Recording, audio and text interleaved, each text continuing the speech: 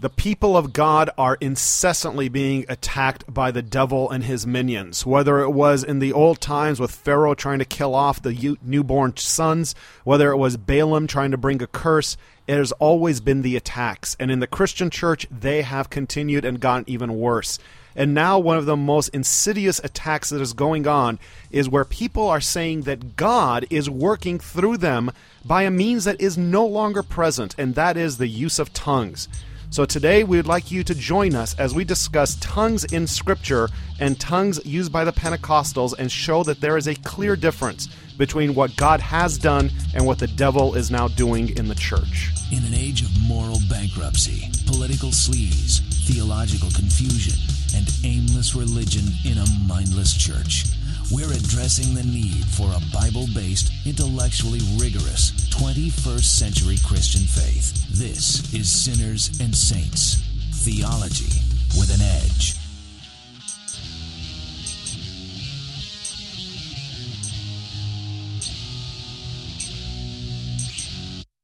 Welcome and thank you for joining us today on Sinners and Saints as we discuss the phenomena of tongues that is present in the church today, particularly the Pentecostal movement. And we've made a very bold assertion that this is not from God, that it is in fact against God to be insisting upon tongues being spoken of.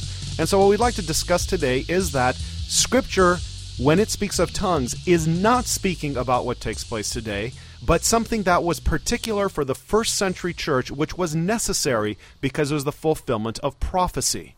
Now, the thing that may really be jarring to you is the idea that it's satanic to speak in tongues, or at least the movement to do this. And I want to take one passage from Scripture to sort of test this out. John says in 1 John chapter 4, verse 6, he says, "We are from God. Whoever knows God listens to us. Whoever is not from God does not listen to us.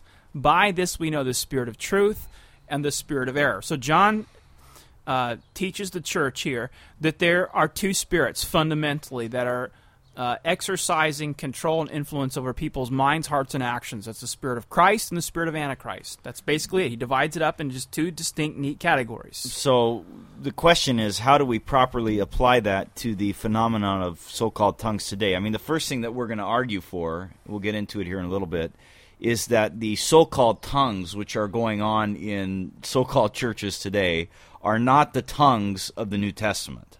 They're something else.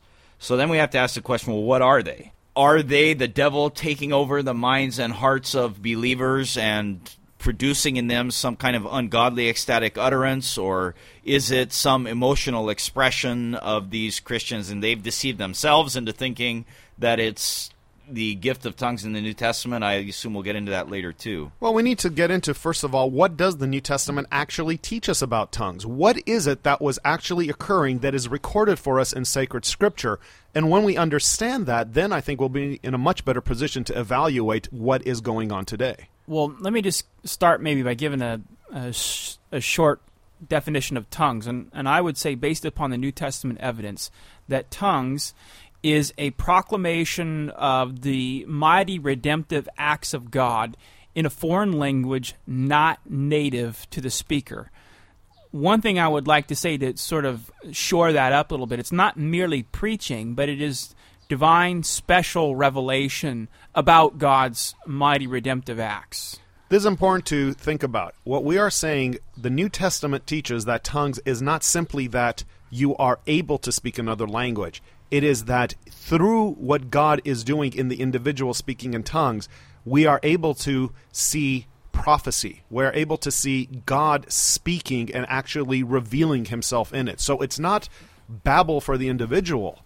It is for the church, and it was meant to be a public thing that would benefit the church by teaching her something. Well, and if you want to just sort of maybe take a moment to lay out the argument here, I think one thing that's very key in the definition that I just gave, and that is that it is a communication of the gospel in a foreign language. Very important to nail this down, because when you hear people talking about tongues today, generally the perception is that tongues is just some sort of babble. It is not governed by any of the normal ways in which a language is governed, grammar and syntax and the intention of the speaker, but it's just loose tongue, babbling about whatever, and nobody can really discern it. And then that's why you need a person on the other end who has the so-called gift of interpretation, who is able to run that through their little filter and somehow come out with Jesus said, buy a brand new Mercedes or something. That's not what tongues ever meant. It cannot be justified from Scripture. And I also would include this, that the original people, the original Pentecostals, who were expecting the outpouring of the Holy Spirit and the second Pentecost and the whole speaking in tongues movement, were teaching before tongues were even manifested by Agnes Osman. In the very first day of the 20th century, Charles Parham was teaching that tongues was a communication of the gospel in a foreign language. This is very important to consider, because this idea of language is part of what God tells is going to happen when he comes in judgment. That foreign language is going to be a sign to his people that something radical is taking place, that he is now manifesting his displeasure with the people. Now, I want to take a moment here to lay out the reason for why we say it's a foreign language. First of all, if you turn to Acts 2, it's pretty clear here that what you have are a bunch of foreigners at Pentecost. You don't just have all people who speak Hebrew or Aramaic or Greek. Acts 2:5 says, now there were dwelling in Jerusalem Jews, devout men from every nation under heaven. At this sound, the multitude came together. They were bewildered because each one was hearing them speak in his own language. Now, how many languages might that have been? Well, the Scripture tells us. It says that there were Parthians and Medes, Elamites, residents of Mesopotamia, Judea, Cappadocia, Pontus, Asia, Phrygia, Pamphylia, Egypt, the parts of Libya belonging to Cyrene, and visitors from Rome, both Jews, proselytes, Cretans, and Arabs. We hear them telling in their own tongues. That's a lot of people. Now, to be fair, when the Bible uses all-inclusive language like every tongue under heaven, that doesn't mean that, if there was such a thing as a tribe speaking Swahili, then that they necessarily had to have been there. The idea is that a significant group of people who would represent a significant portion of nations surrounding Jerusalem and so forth were there in attendance at this time at the Jewish feast, and they were witnesses to Pentecost. And not only that, they heard people speaking to them in their own language.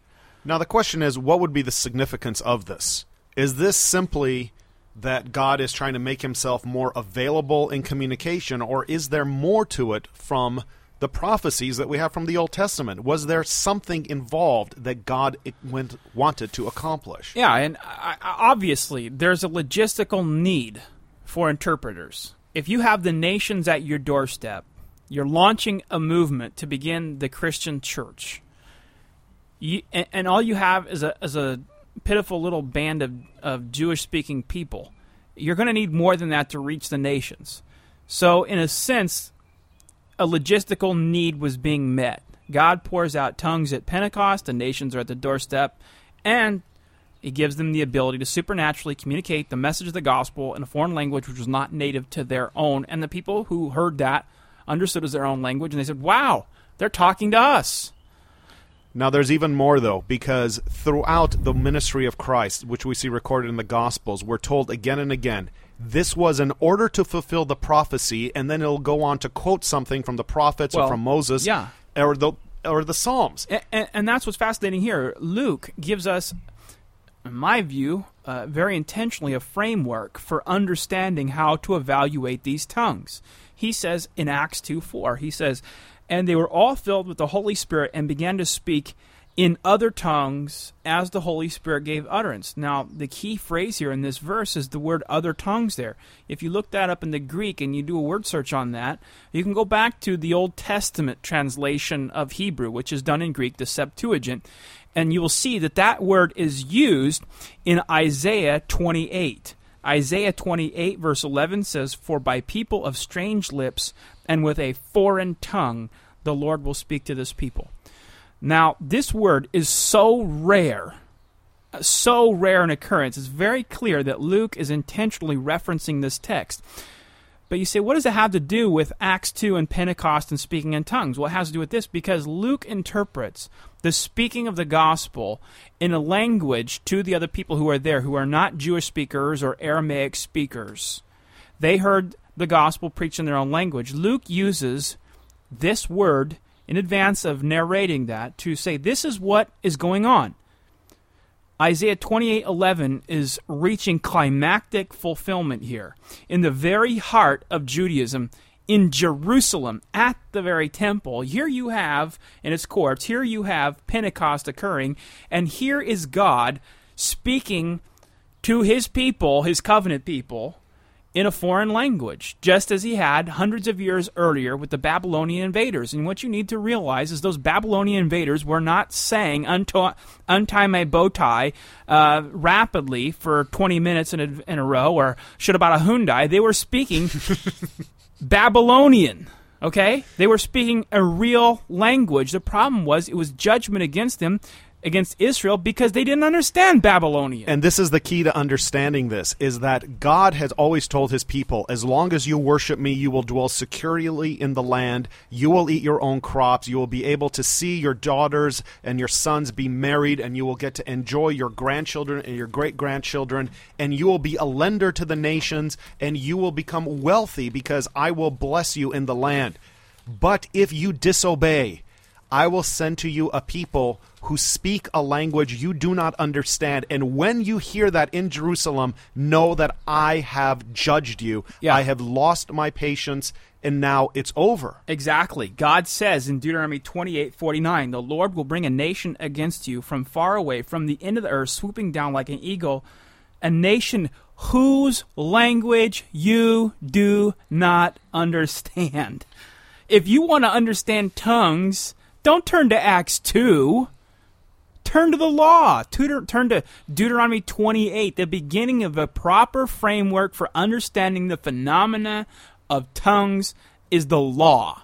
Then from there, you have a series of Old Testament passages where the prophets will bring judgment or woes of judgment or oracles of judgment against Judah or northern Israel or whatever, saying, watch out, this is going to happen. And in a few different places in these prophets, you will have references to this particular curse of the covenant. The New Testament was a remarkable thing to have written. And living in the era in which the apostles lived would have been a very strange thing, because here you have 1,500 years of Judaism, and you've had the temple now for centuries, and the sacrifices, the Aaronic priesthood.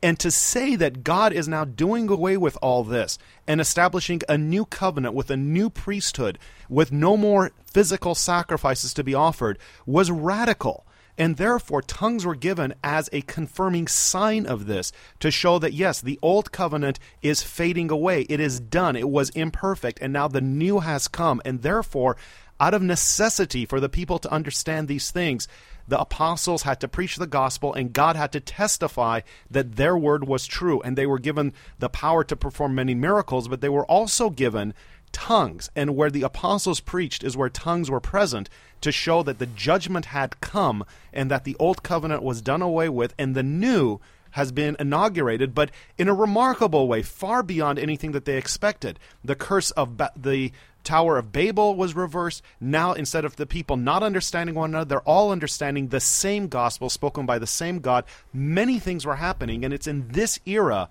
that it was necessary that the tongues be present. Yeah, and it's interesting where you have this intertwining of the prophecy about judgment being brought upon God's people as a way of sobering them up, threatening them, warning them, and calling them back to repentance. You have that intertwined with even indications of what the meaning of tongues were. I'm thinking of Joel 2:28 and following that Luke himself quotes. That passage is in the context of God talking about judgment that he's about to rain down. For instance, he says, verse 30 of Joel 2, I will show wonders in the heavens and the earth, blood, fire, and columns of smoke. The sun will be turned to darkness, the moon to blood before the great and awesome day of the Lord comes. So, but just prior to that, Joel in verse 28 talks about what God's going to do in conjunction with that. It says, in the last days it shall be, God declares, that I'll pour out my spirit on the flesh, and your sons and your daughters shall speak in tongues. No, that's not what it says. Joel says, and your sons and daughters will prophesy. And Luke quotes that very prophecy in Acts 2, and he uses that prophecy to describe or to interpret what's going on in their midst in Acts 2 in Pentecost. Here are all these people sitting around speaking in tongues. They don't know what's going on. And here Peter stands up and explains the whole phenomenon of tongues, what's going on, the gospel being communicated, that God is using divine special revelation and a divine special means to communicate his gospel. And he quotes from Joel chapter 2 and says, this tongue speaking is the prophesying which God foretold of through his prophet Joel hundreds of years prior, which would come in conjunction with judgment coming upon his old covenant people, Israel. Fascinating how these things are tied up then. It's a foreign language, but it is also special revelation from God, divine special revelation, not just a mere conversing about Christ. It is an inspired conversing or proclaiming of Christ from one person to the other, except in this case the person speaking is speaking a foreign language which is not native to him, which he's never studied or learned before, and he's communicating perfectly or flawlessly to the person who's hearing it in their own tongue. That's right. What biblical tongues is. Okay, fine. So basically, let's say that you guys have convinced us that the tongues that were pouring forth at Pentecost in Acts chapter 2 were the fulfillment of a prophecy from Isaiah 28 and other places where God is demonstrating to Israel that he is breaking off the old covenant with them and that he is giving his kingdom to the multinational church. And it's a sign of judgment against Israel. It's a sign of the transition in the covenant, fine. But when I'm reading through the New Testament, there are other places that talk about tongues. Not just Acts 2 and on throughout the history of redemption in Acts, but I find like 1 Corinthians 14. And you're saying that tongues are this foreign language. Mm-hmm. But if I'm reading the beginning of 1 Corinthians 14, it says, pursue love and desire the spiritual gifts, but especially that you may prophesy.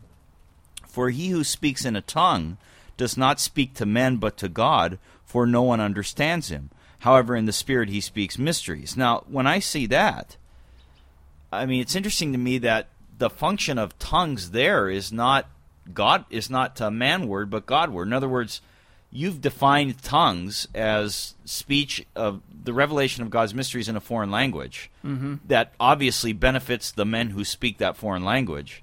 But here, tongues is referred to as something that I'm speaking to God. And, this is something that you hear a lot in modern Pentecostal things. Like my tongue speaking is something that the Spirit fills me, and I have this ecstatic utterance toward God, and it's something that is fulfilling spiritually for it's me. worship. It's viewed as worship language, sort of like some sort of angelic speak. So almost. what do we think about it? I mean, do we agree that this is different than we don't agree. In fact, what you're seeing here is no different than what you have in a number of instances of Scripture. Think of the Psalter. God gave 150 Psalms which are directed to him, but yet the Word is given to us for our profit, for our instruction. You have numerous places in Scripture where Scripture is about speaking to God and exalting God, but it's certainly a message to his people. And it's binding, it's authoritative, it's inspired, it's infallible, it's a resource for doctrine. So to all of a sudden cut this little verse out and make it prove your case doesn't really work in light of so many other texts. But the other thing you have to see here is that the word mystery is not some sort of angelic worship language, secret decoder ring that you kind of need in order to figure out and to learn how to talk. Mysteries in Scripture throughout the New Testament is very, very, very consistently used to refer to the message of redemption about Christ. Two things that we should look at here. One of them is the history of tongues. What we have are letters and documents, sermons from the early church, and that first post-apostolic generation, the ones who lived after the apostles died, all understood that the apostleship has not continued. They were very clear that what they were writing was in light of what was already revealed. And one of the things that they did was also they never spoke of tongues. In fact, it's not until the late 2nd century, early 3rd century that you get a sect called the Montanists who start developing, once again, this idea of why are tongues missing in the church?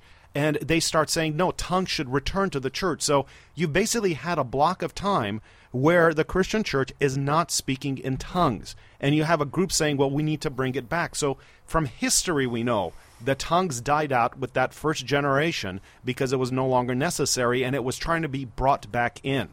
And this modern thing, once again, it was an acknowledgement. Tongues is not being spoken in the Christian church, and we think it needs to come back, and God will bring it back as a miracle in order to usher in the millennium through the preaching to the nations. Well, so here's the history that says it wasn't in the church but most of its this history. line of argument also reflects the frustration of a failed bad argument. Basically what they're saying, okay, you've proven to us from Scripture that tongues, biblically speaking, is this. It is a communication, a divine special communication of the gospel in a foreign language not native to the reader, and I don't like that, because how I view tongues to me is some emotional, cathartic experience where I get to release my anxiety to God. Yeah, but they conveniently also ignore the context of 1 Corinthians 14, because Paul goes on to really directly connect the tongues in 1 Corinthians 14 that he's talking about with the tongues that are in Acts 2, because in verse 20, he says, brothers, I want you to understand, and then he quotes that passage from Isaiah 28 again, and verse 22 says, therefore tongues are for a sign, not to those who believe, but to unbelievers. But prophesying is not for unbelievers, but for those who believe. So basically he's saying, no, this is not a different kind of tongues that we're talking about here in 1 Corinthians 14 that I'm writing to you about. Well, tongues have always been the same thing. But he also quotes directly again from Isaiah 28:11 and verse 21. He says, in the law. And you think, oh, where's this in the law? Well, he's referring to Old Testament Scripture. He's saying, in the law it says this, by people of strange tongues and by lips of foreigners will I speak to this people. And that's all it is a verbatim quote from Isaiah 28. So what this does is it binds the experience of tongues together in both passages. In Acts 2, where this word is used to give a framework for understanding what's going on, it binds that together with 1 Corinthians 14, which is a good 30 years later probably, and he's saying they're both the same thing. There's nothing different going on here. Tongues are tongues. Now, people get hung up in 1 Corinthians 14 on verse 4, and this is this one phrase that I hear used over and over again to defend the idea that the tongues are different in 1 Corinthians 14, and they're really for self-edification. Now, we've already said, look, even in 1 Corinthians 14, Paul directly connects or identifies the tongues there with the tongues in Acts 2, so it doesn't fly anyway. But just so you have a way of understanding verse 4, he who speaks in a tongue edifies himself. Now, what can that mean? Well, I just want you to look back to verse 2. He who speaks in a tongue does not speak to men. So which is it? Does the Scripture contradict itself? In other words, when I speak in a tongue, are men benefiting from it or not? Well, apparently, according to verse 2, they don't benefit from it because they're not. It's not intelligible to them. But then verse 4 says, well, they are being edified. He who speaks in a tongue edifies himself. The point there is that when the believers in Corinth are speaking in tongues, they personally are not understanding them and therefore are not benefiting from them. They are being edified in that they are being used by God to give this special sign of judgment on the Old Covenant nation of Israel, an affirmation that God is in the midst of the people, but they are not understanding anything about the tongue. The tongue itself is not benefiting them personally. So you people that are saying you're speaking in some kind of tongues, and that God is using that to edify you. No, you're not. Because tongues is a foreign language that if you were speaking it, you wouldn't understand, and therefore it wouldn't edify you. The only way it would edify you is by recognizing that God is using you to reveal the truths of the faith, which had not yet been revealed to people in your culture. And that doesn't happen today. That's what was going on at the time of the apostles in the early church. Sociologically also, studies have been done, and people basically rearrange syllables of the language with which they're familiar, the language they speak. And so if this is in fact supposed to be some sort of heavenly angelic tongue that is being spoken of to God, it should still have the rules of grammar that should be identifiable to an observer, which are not present. And the other thing is that they should all sound the same. So Chinese Christians in China and American Christians in America and Christians who speak in Africa, their own languages, it should all still sound exactly the same no matter where you record these people saying it, but it doesn't. it's always the native speaker's syllables rearranged into something unintelligible, which tells us it is not a heavenly language from God. It is babble and chatter and not useful, whatever emotional release you may gain from it. And not only is it not some sort of a heavenly language either, it's something that's common in almost in a wide array of religions throughout the history of the world. This is nothing unique to Christianity or whatever, where people, all of a sudden, God uses the great gift to communicate with and to build people up and make sure they had extra spiritual grace somehow if they had this gift. I mean, it's very, very common in religions in general, so we should be very careful and wary of just using this indiscriminately now. And saying, well, I just have this emotional release, my tongue unlooses and is unleashed, and I just start babbling. Well, be very careful with that idea, because a lot of people in religions do that also. And you have to ask the question, what good is that doing them, and what purpose is it for? Yeah, do you hear what John's saying? Listen, Near Eastern religions, New Age religions, all talk about disengaging your mind and allowing your subconscious to kind of overtake you, where you don't think at all about what you're doing, you just experience, and you just go with the flow. And some of you are calling that tongues. That is not tongues in the New Testament at all, whatsoever. And we are called always to be sober-minded on the other hand. So even if something that you're doing in private, emoting before the Lord, you don't want to do that in absence of guarding your mind and your heart. You want to be thinking about what's going on. You don't want to be taken over by any spirit or whatever, because there's only two spirits, as John said earlier. There's the Holy Spirit, and then there's the spirit of Antichrist, Satan, who is in the world. And you have to be very careful that we do not just give ourselves over to powers that are outside of us. Now, I think the theological argument is clearly established, but nonetheless, there's an emotional draw to use of tongues that still brings many people to Pentecostal churches. So we'd like to address that for a moment, too.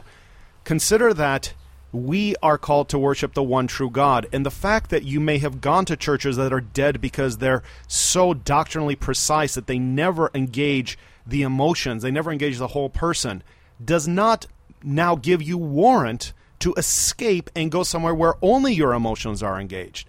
Rather, what you must do is seek out where the church truly preaches the gospel and understands its application to the whole person, where you are actually going beyond simply learning information to actually connecting with God through the means of grace that He has appointed. And that is probably the best remedy to get you away from this need for tongues for an emotional release in your Christian life. Yeah, let's smack down our own here for a minute. And I'm talking about, when I say our own, conservative Presbyterian and Reformed types, who, as Moses alluded to, are very doctrinally precise, and everything is orderly and decent and everything, and nobody would even consider letting out a peep if it wasn't at the right precise moment, and the way that they had been doing it for the last 150 years in service. But one thing that has tended to do is lead to a very rationalistic, cold, seemingly fruitless form of worship and piety. And so a lot of people, when they began to see this working its way out in the church, they got sick and tired of no real experiences. What they wanted is they wanted God. They wanted to feel Him, taste Him, sense Him, hear Him, something. And in a sense, I don't think we have to say, well, there's no sense in which New Testament Christians can't have an experience of God. The sin in this is finding an experience of God that is not mediated through Jesus Christ. You trust me, you don't want unmediated access to God. It'll kill you in a heartbeat. What you want is mediated access through Jesus Christ to God. And fortunately for us and for our blessing, God's provided that in our worship services in the New Testament. Talking about mediated access in our worship services in the New Covenant era, what we're talking about is God giving us Christ through the preaching of the Word, and God giving us Christ through the sacraments of baptism and the Lord's Supper. You can go back and hear our show a couple weeks ago on the Lord's Supper on the website. But what we want people to understand is that our contact with heaven comes through these very plain, ordinary, not very outwardly exciting means. Through bread and wine. Through the hearing of a man proclaiming the Word, a man who has been trained and sent and ordained by God for that purpose.